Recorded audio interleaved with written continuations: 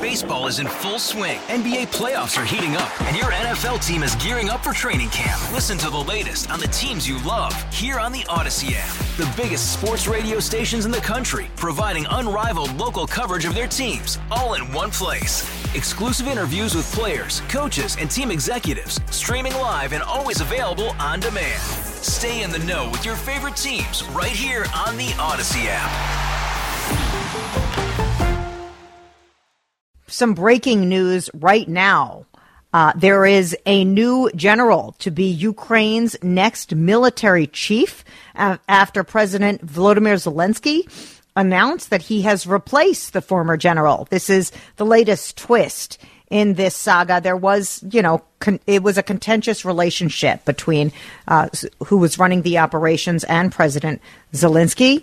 He dismissed his other military chief 10 days ago. With the latest from Ukraine and also the very latest on the American vote, on Congress's vote not to fund Ukraine, and don't worry, it probably still will come, is Joe Lindsley. Joe has been living in Ukraine. He's been a reporter his whole career. He currently runs Ukrainian Freedom News, and he is live from Kharkiv. Joe, I am always so glad to hear your voice on this show. Jordana, it's always great to speak with you. And actually, right now, I'm in Kyiv. I'm in the Ukrainian capital. I'm in the shadow of St. Michael's Golden Domed Monastery, one of the key sites in the city, one of the key places in Ukraine's revolution of 2014, when they resisted the Russian control of this country. And yeah, indeed, as you said in your introduction, there's a lot of news swirling around. I spent most of the past month in Kharkiv, 30 miles from Russia. It was terrifying. I slept on the floor, bathroom most nights because of the intensity of Russian attacks. Here in Kyiv, Kyiv is much more well protected and it's calmer. And in fact, the past 2 days, I attended the Kyiv International Cyber Resilience Forum, a cybersecurity conference with many civilian and military people working to protect this country and working to use technology to defeat the Russian invaders. And it's very telling because I was surrounded by military people that right as the conference ended, we had the news that rumors have been going swirling for a long time that President Zelensky was going to dismiss the commander-in-chief. In Ukraine, it's different. The commander-in-chief is not the president. It's a separate position. General Zelensky, the well-loved commander-in-chief of Ukraine's armed forces. And I was surrounded by military, and everything was calm. No one was panicking. I think as we see this emerge in the headlines this evening and then tomorrow in the U.S., I think, the media might make this into a panic situation. But I don't see that here. For one, many people knew this was coming.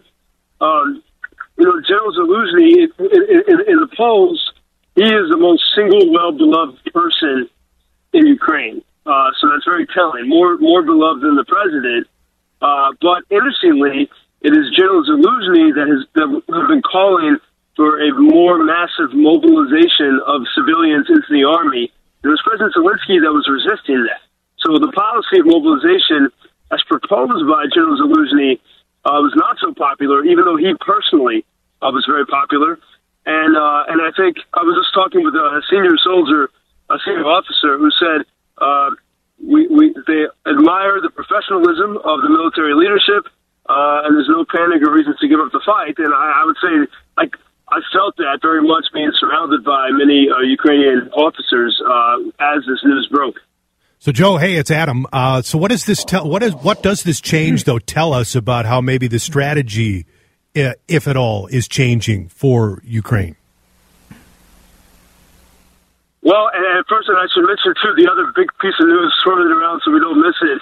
But in a few hours, we'll be in Eastern time, 6 o'clock, U.S. time, we'll have Tucker Carlson's interview with Vladimir Putin, my former colleague, Tucker Carlson. So that's also that's a key topic.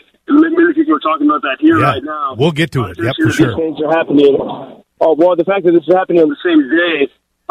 But I think there's a debate in Ukrainian society, and it's a sign of healthy democracy, or of democracy, that you have to, when you're in any situation, especially an existential situation, you got to make some tough choices.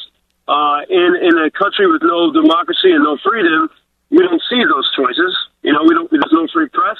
There's no people who can't complain. So we don't see this so much in Russia. We did have that moment of the seeming coup against Putin from the late Prigozhin, but generally you don't see that in a dictatorship. Ukraine, so the strength of it is this is democracy at work. But the difficult thing is, when democracy at work, it's messy and it's public. And obviously, those who oppose Ukraine and those who are against funding for Ukraine could use this to look at, this looks like some kind of instability. But I would say 2 weeks ago when we first began to hear the news that President Zelensky was going to dismiss Zelensky, there was a lot of angry people. I spoke with people in the military, and they were upset.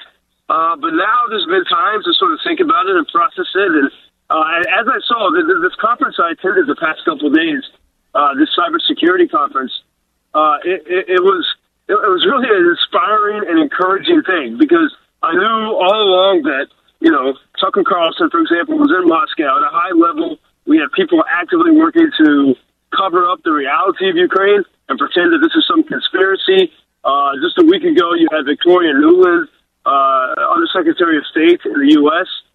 She came to Kyiv. It was strange that the White House sent her here so publicly, because they have to know that, even people like Joe Rogan and Jordan Peterson, very popular American voices, they claimed that this one American woman created Ukraine's revolution in 2014. And so we have on all sides these sort of conspiracies and drama about Ukraine. But what I see here, and what I saw at that conference these past days, is what I know Ukraine to be. Citizens, people who want to live in, and they believe in faith, family, and freedom. As many times I feel that Ukraine is really the Texas of Europe. It's this wide, free country. And what I saw these past couple of days, people from all different walks of life and people from other countries who came here.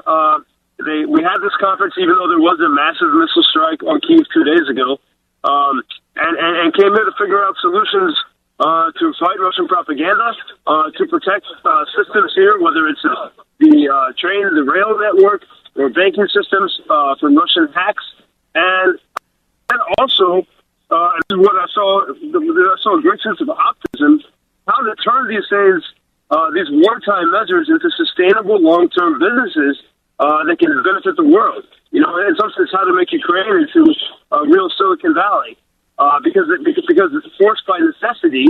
They invent things, and so I saw. I would say, Adam and Jordana. I mean, when I got to Kyiv 2 days ago, I was feeling pretty bad. I mean, the poor city of Kharkiv. It's a noble and valiant place, but the Russians have been pounding the hell out of it. And it's scary and difficult to be there. I don't see people running away from it, but it does make you depressed. But then to come here and to be surrounded by people meeting in a secret place underground so they don't get bombed, but to see the energy and the enthusiasm and how no one for even 1 second was thinking of giving up, that's the story of Ukraine. And so no matter who the leader is of the military, it's the people who are going to fight. And probably after 2 years, we can see how it makes sense. You got to change the dynamics of the battlefield, and so probably that's why President Zelensky has made this choice. I'm glad to hear some positive news and leaders of Ukraine looking forward, creating a new Silicon Valley-like free society with new innovation. But I'm also hearing, Joe, that maybe you're a little worried about Tucker Carlson's interview with Putin. You're talking about a lot of propaganda that's already happening certainly within Russia, Ukraine, and the United States. What do you think this effect will have, and do you have any insights onto what they'll be discussing? No, but the only insight I have is because I knew Tucker Carlson personally, and I was protégé to the chairman of Fox News, and in that capacity, I knew Tucker, and I could see his appeal in America. He questions the system and the authority, and that's a good thing. I mean, that's part of the reason why I left Fox News. I didn't think they were doing enough with all their resources of those in charge. And so Tucker began to make that his shtick. But the reason why I did leave Fox is because you can easily forget about truth and realize that simply by sort of poking holes in different theories and ideas, people will follow you and listen to you. And you can become very lazy with that. Even though you have all this money that would enable you to be a great investigator, I didn't see that at Fox. Even though there were some good people there, of course, but Tucker did this exceptionally well. Remember P.T. Barnum, great, the circus guy in America. No one ever went broke underestimating the intelligence of the American people. And this is where I think we all have to be on guard. Like, Tucker's questions are, there's something to it. We should question, the governments that got us into 20 years of war in Iraq and Afghanistan. But, if you're going to do the investigation, then you should come here to Ukraine and stand under the missiles and see what Russia's doing. And then go to events like I did these past 2 days and see, men and women of all different ages who deeply want to be free and do everything they can to hold on to that. But instead of that, Tucker, with all of his resources, is going to Moscow, a place where there's no war. So how is he going to give some people a glimpse of the reality? He's in the literal Potemkin village. That actually is a term that came from Russia. Creating a fake village to obscure the reality, and that's what Moscow is. No one there is living in wartime. And this is, Ukraine, even with the support that Ukraine has received from the West, and this is a key question. The United States still refuses, the Biden administration still refuses to send Ukraine long-range weapons.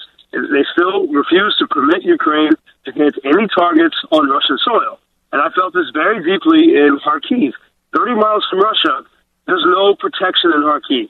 So Kyiv is protected by Patriot missiles, and in some ways Kyiv has become a Disney World for foreign politicians. If your numbers are low in the polls, take that beautiful train to Kyiv, and you get some great photos, and you get a boost back home. But the West will not send the proper air defense to a place like Kharkiv. And they won't put weapons in Kharkiv that Ukrainians could use to hit targets across the border in Russia, to hit the very military bases in which Russia attacks Ukraine. And it's really amazing to consider this. After 2 years, except for the United Kingdom, which has given some weapons and permission to do so, U.S. and Germany and others will not permit Ukraine to attack anything on Russian soil. How do you win a war that way? It's extremely difficult. And this is the very sort of scary reality we're in now, which I especially see in the East. And the other thing, it's about once a week the Russians launch these nationwide attacks upon Ukraine. And I was thinking about that. Why is it once a week? If they did it every day, you could really break a city. But I think the Russians, and going back to their Soviet, study of how to control people psychologically, if they bombed Ukraine like that every single day, which they tried to do at the beginning, there would be horrible headlines.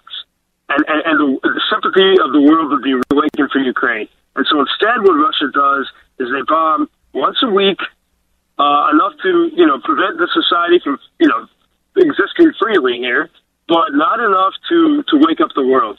And that's sort of the situation we're in. And I wish people that had their investigative resources of, say, Tucker Carlson would put more pressure, for example, on the White House. I mean, they sent in October 17 ATACMS long-range missile launchers to Ukraine. Ukraine immediately used those to hit Russian bases on occupied Ukrainian territory incredibly effectively. And then no more of these were sent, and no one in our media, in the White House press corps, asked a question about it. And as you look closely, Ukraine policy in the White House seems to be controlled by one guy, Jake Sullivan, the national security advisor, and he's. I wish Tucker would, use his resources to examine that. Is Jake Sullivan accountable to Joe Biden? Does Joe Biden know what's going on?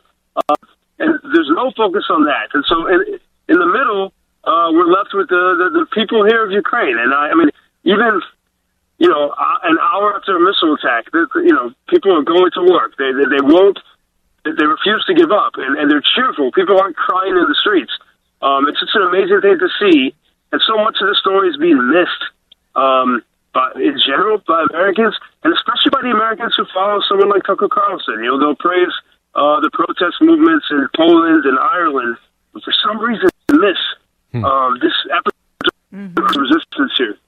Joe, we're out of time. Thank you so much. We will speak with you again. Please stay safe. It's hard to believe we're coming up on 2 years since the start of this war, and you've done incredible work for us, and we appreciate that. And we'll speak again, sir.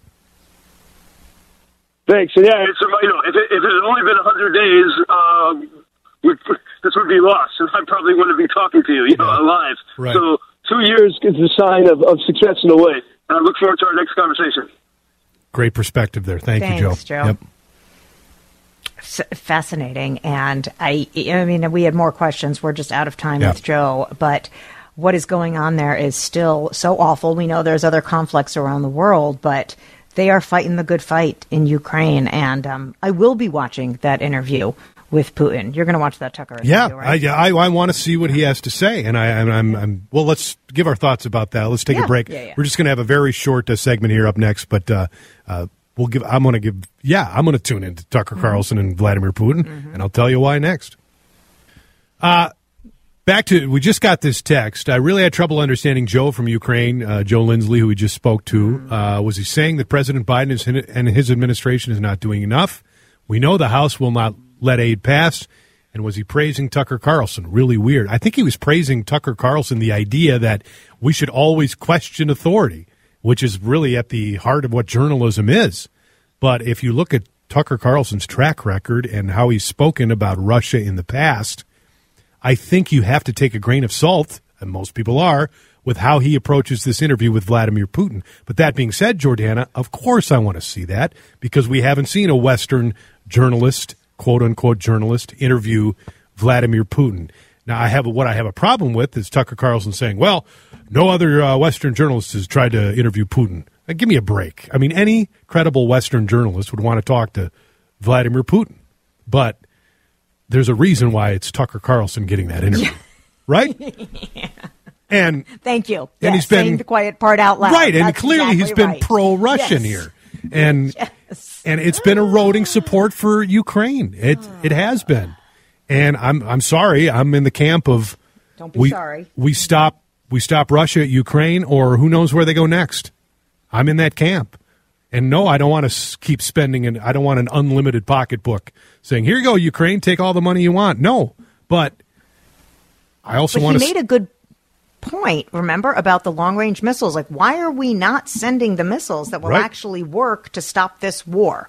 What is happening? It's sort of like even what's happening in Israel. Okay, we'll give you support, but not enough to win. Yep. We'll give you support, but you still have to provide aid, or you can't hit them back that hard.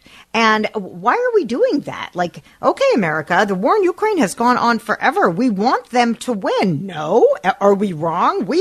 I want them to win. So do I, but I understand that there's a level of engagement, though, that once there's a level of engagement and what you supply, and I'm totally on board with that's a very dangerous game. Once we send this amount, then is this America's war as opposed to assisting another country in their war? And I don't criticize anybody for being very cautious about the level of engagement and level of support in certain circumstances based on what other bad actors would get involved once we escalate something. I mean, are we escalating if we send weapons? That's what we've been doing. It's just a matter of kind of weapons. Yeah, kind of weapons. I think that absolutely does. That Moscow views that as an escalation, and then, who else gets involved at that point? I think that's the balance that's there. Fair enough. Again, I don't know enough about war and weaponry and things like that to really speak about this. I just feel like if the U.S. supports Ukraine, they would do whatever they can. I mean, and we don't want to put boots on the ground. Right. We don't. I don't want to send American kids over there to fight this war in Ukraine. And Ukraine says we can do it. We just need the proper support. I feel like it's been a while. What do we expect? Putin has unlimited resources that he stole from the Russian people. So you guys, if we don't provide them with the means to win this war, they're not going to win.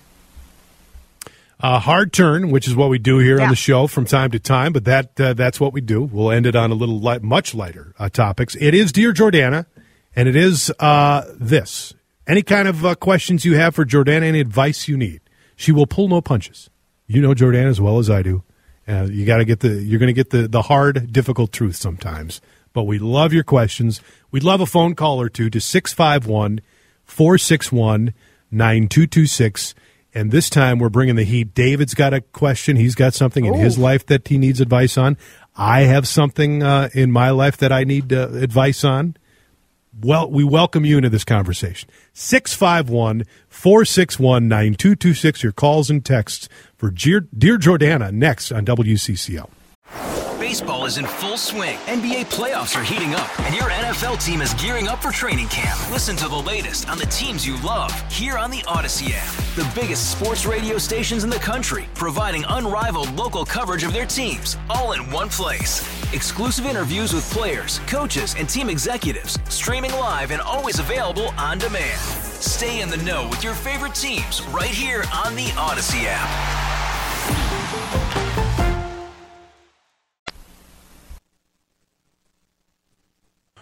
Okay, here's the first question right out of the bat based on a commercial we just heard. Jordana, what do I do about my loose, oily stools? Oh, call the doctor, friend. Call and put a warning sign. Cheese, eat more cheese. Bathroom. Yeah, eat more cheese. I'm not Jordana, and I know when I am not qualified. That's not a good Dear Jordana question. Okay. I'm sorry. All right. Sorry. Okay. Sorry. Drama Jan checks in as usual. Yes. Are you ready for her question? Great. Dear Jordana, Viva Las Vegas. My husband and I were enjoying our visit at the Las Vegas casino, at a Vegas casino. While walking through the casino, I had my arm around my husband's waist. All of a sudden, a security guard approached my husband and said, "Do you know this woman? She might be trying to steal your wallet." Was this security guard being overzealous? I was stunned by this encounter, as I've never believed I fit the profile of a professional Vegas pickpocket. Thank you, Drama Jan. Oh, I think that security guard was doing a great job. Absolutely, Jan. I guess that means that maybe, you looked like a young woman who was trying to pick up somebody. So I would take that as a compliment, and that you were well-dressed, kind of like a high-class hooker, Jan.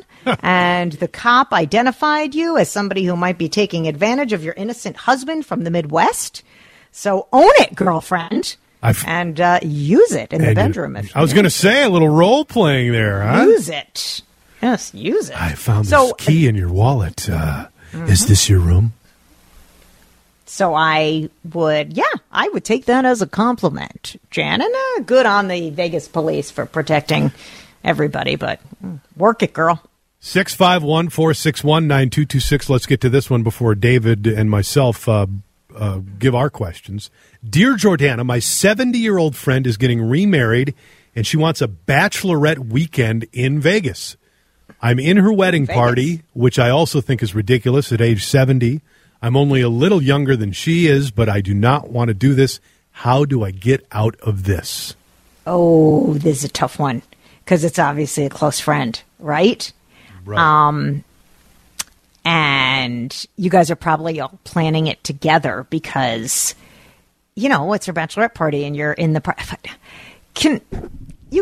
I'll need some help with this. How do people feel about second marriage, bachelor and bachelorette parties and big wedding? I am curious, and I'm not sure. The fact that I've had a second marriage, you'd think would give me expertise, but I didn't do any of that. I wasn't woohoo, girls' weekend, and I want a white dress, and I want this and that. I didn't have, a shower. God forbid. We said no gifts. Our wedding was on a Sunday morning.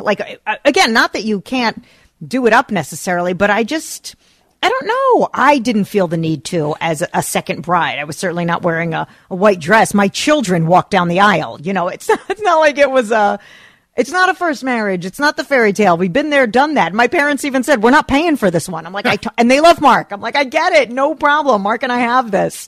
So, For me, I'll tell you what I did. I can't, it wasn't a big deal. We didn't do the bachelorette party. And I get it. If you're in your 60s or 70s, you might not want to be party to this because God knows you probably want to be in bed by 10 o'clock. I am. Me too. At 51, I am. You know what? If you can lie, do it. Just say, I can't make it that weekend. I'm so sorry. If you if you're have a lot of free time or she knows your schedule, then you're going to have to tell the truth. Like, I'm not up for this, or, okay, maybe I'll join you, but I'm going to go to the spa and be in bed by 10.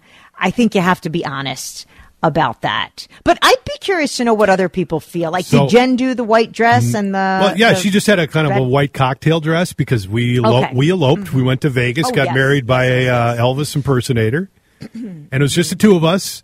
And we just planned it on our own. We paid for it. We didn't tell anybody we were doing it. And we always said, hey, we'll have a party once we get back. We still have yet to have that party.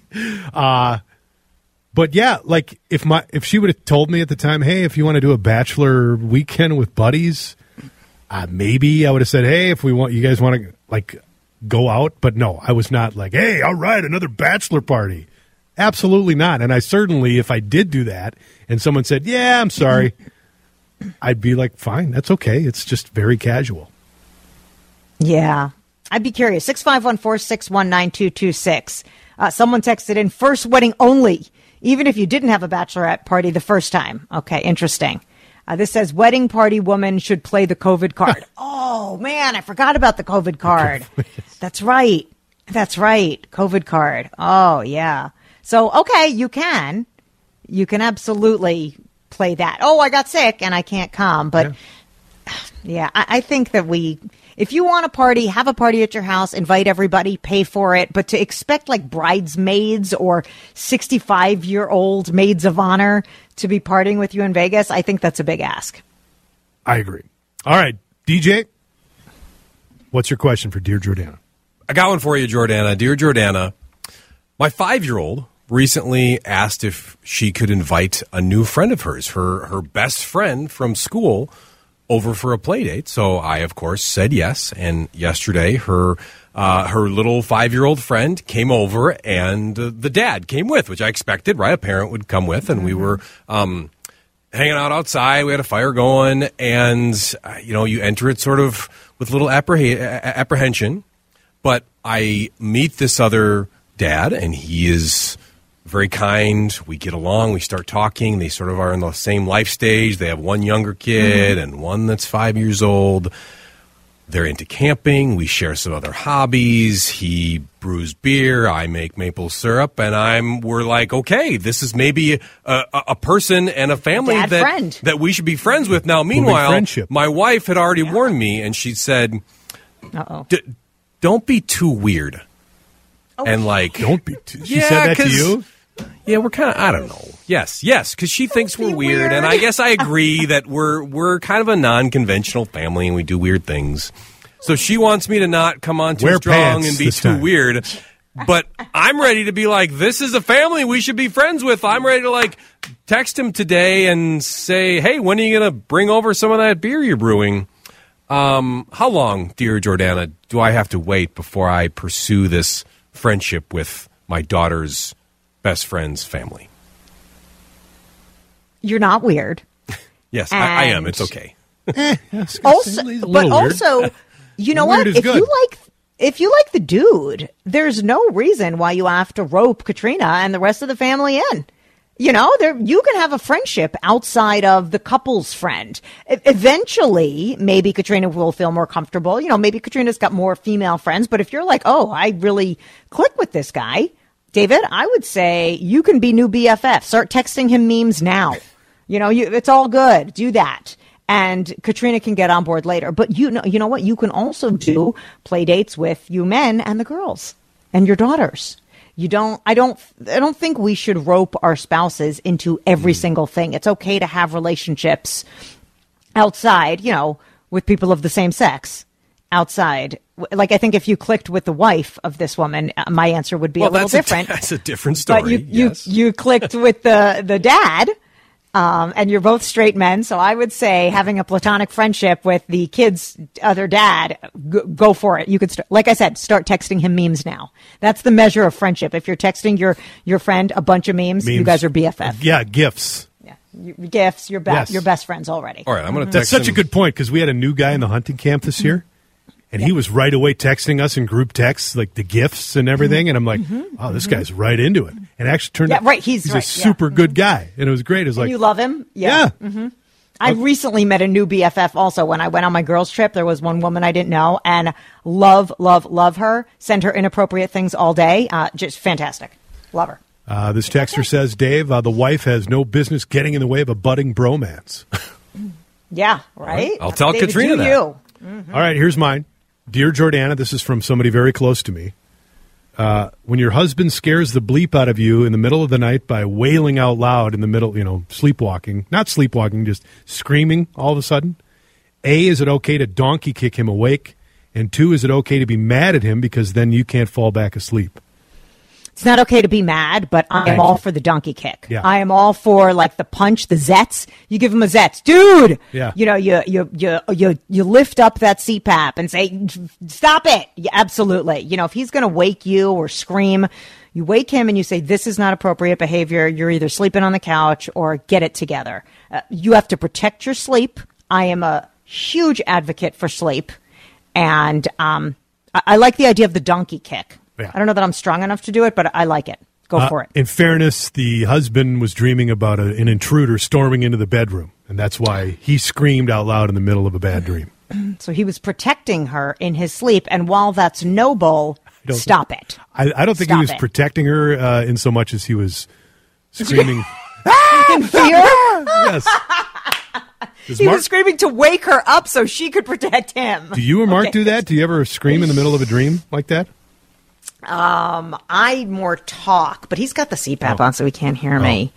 Do we? Not so bad. No, not so bad. No. See, I do that because I realize I'm in a nightmare and I start screaming, knowing that it'll wake me up, and I actually scream and then I wake myself up.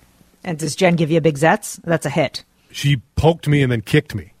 She gave me the donkey kick. Fair game. Yep. Fair game. Sorry, guys. Mm-hmm. Somebody back wake up bruised, but back to your question of going on the bachelorette party. This is from a texter. Give the old broad her day, have fun, and just do it. I guess if you've got like free time and you're just like feeling curmudgeon-y, but because Vegas is always fun, but that's a lot of work, man. Especially if you have to pay for her and everything. I mean, I get it where people don't want to do that. Very good. Another great edition of Dear Jordana. Great questions. Thank you very much. Hey, Rob Bradford here. I have set out on a mission with my good friends at FanDuel to prove what I have known for some time. Baseball isn't boring. Now I have a daily podcast to prove it with some of the most notable people in the baseball world, screaming baseball isn't boring from the mountaintops, or at least agreeing to come on our show. Players, managers, GMs, and yes, even the commissioner of baseball, Rob Manfred. It has been a constant wave of baseball's most powerful voices. So join the revolution. Subscribe and soak in Baseball Isn't Boring. Listen on your Odyssey app or wherever you get your podcasts. You'll be glad you did.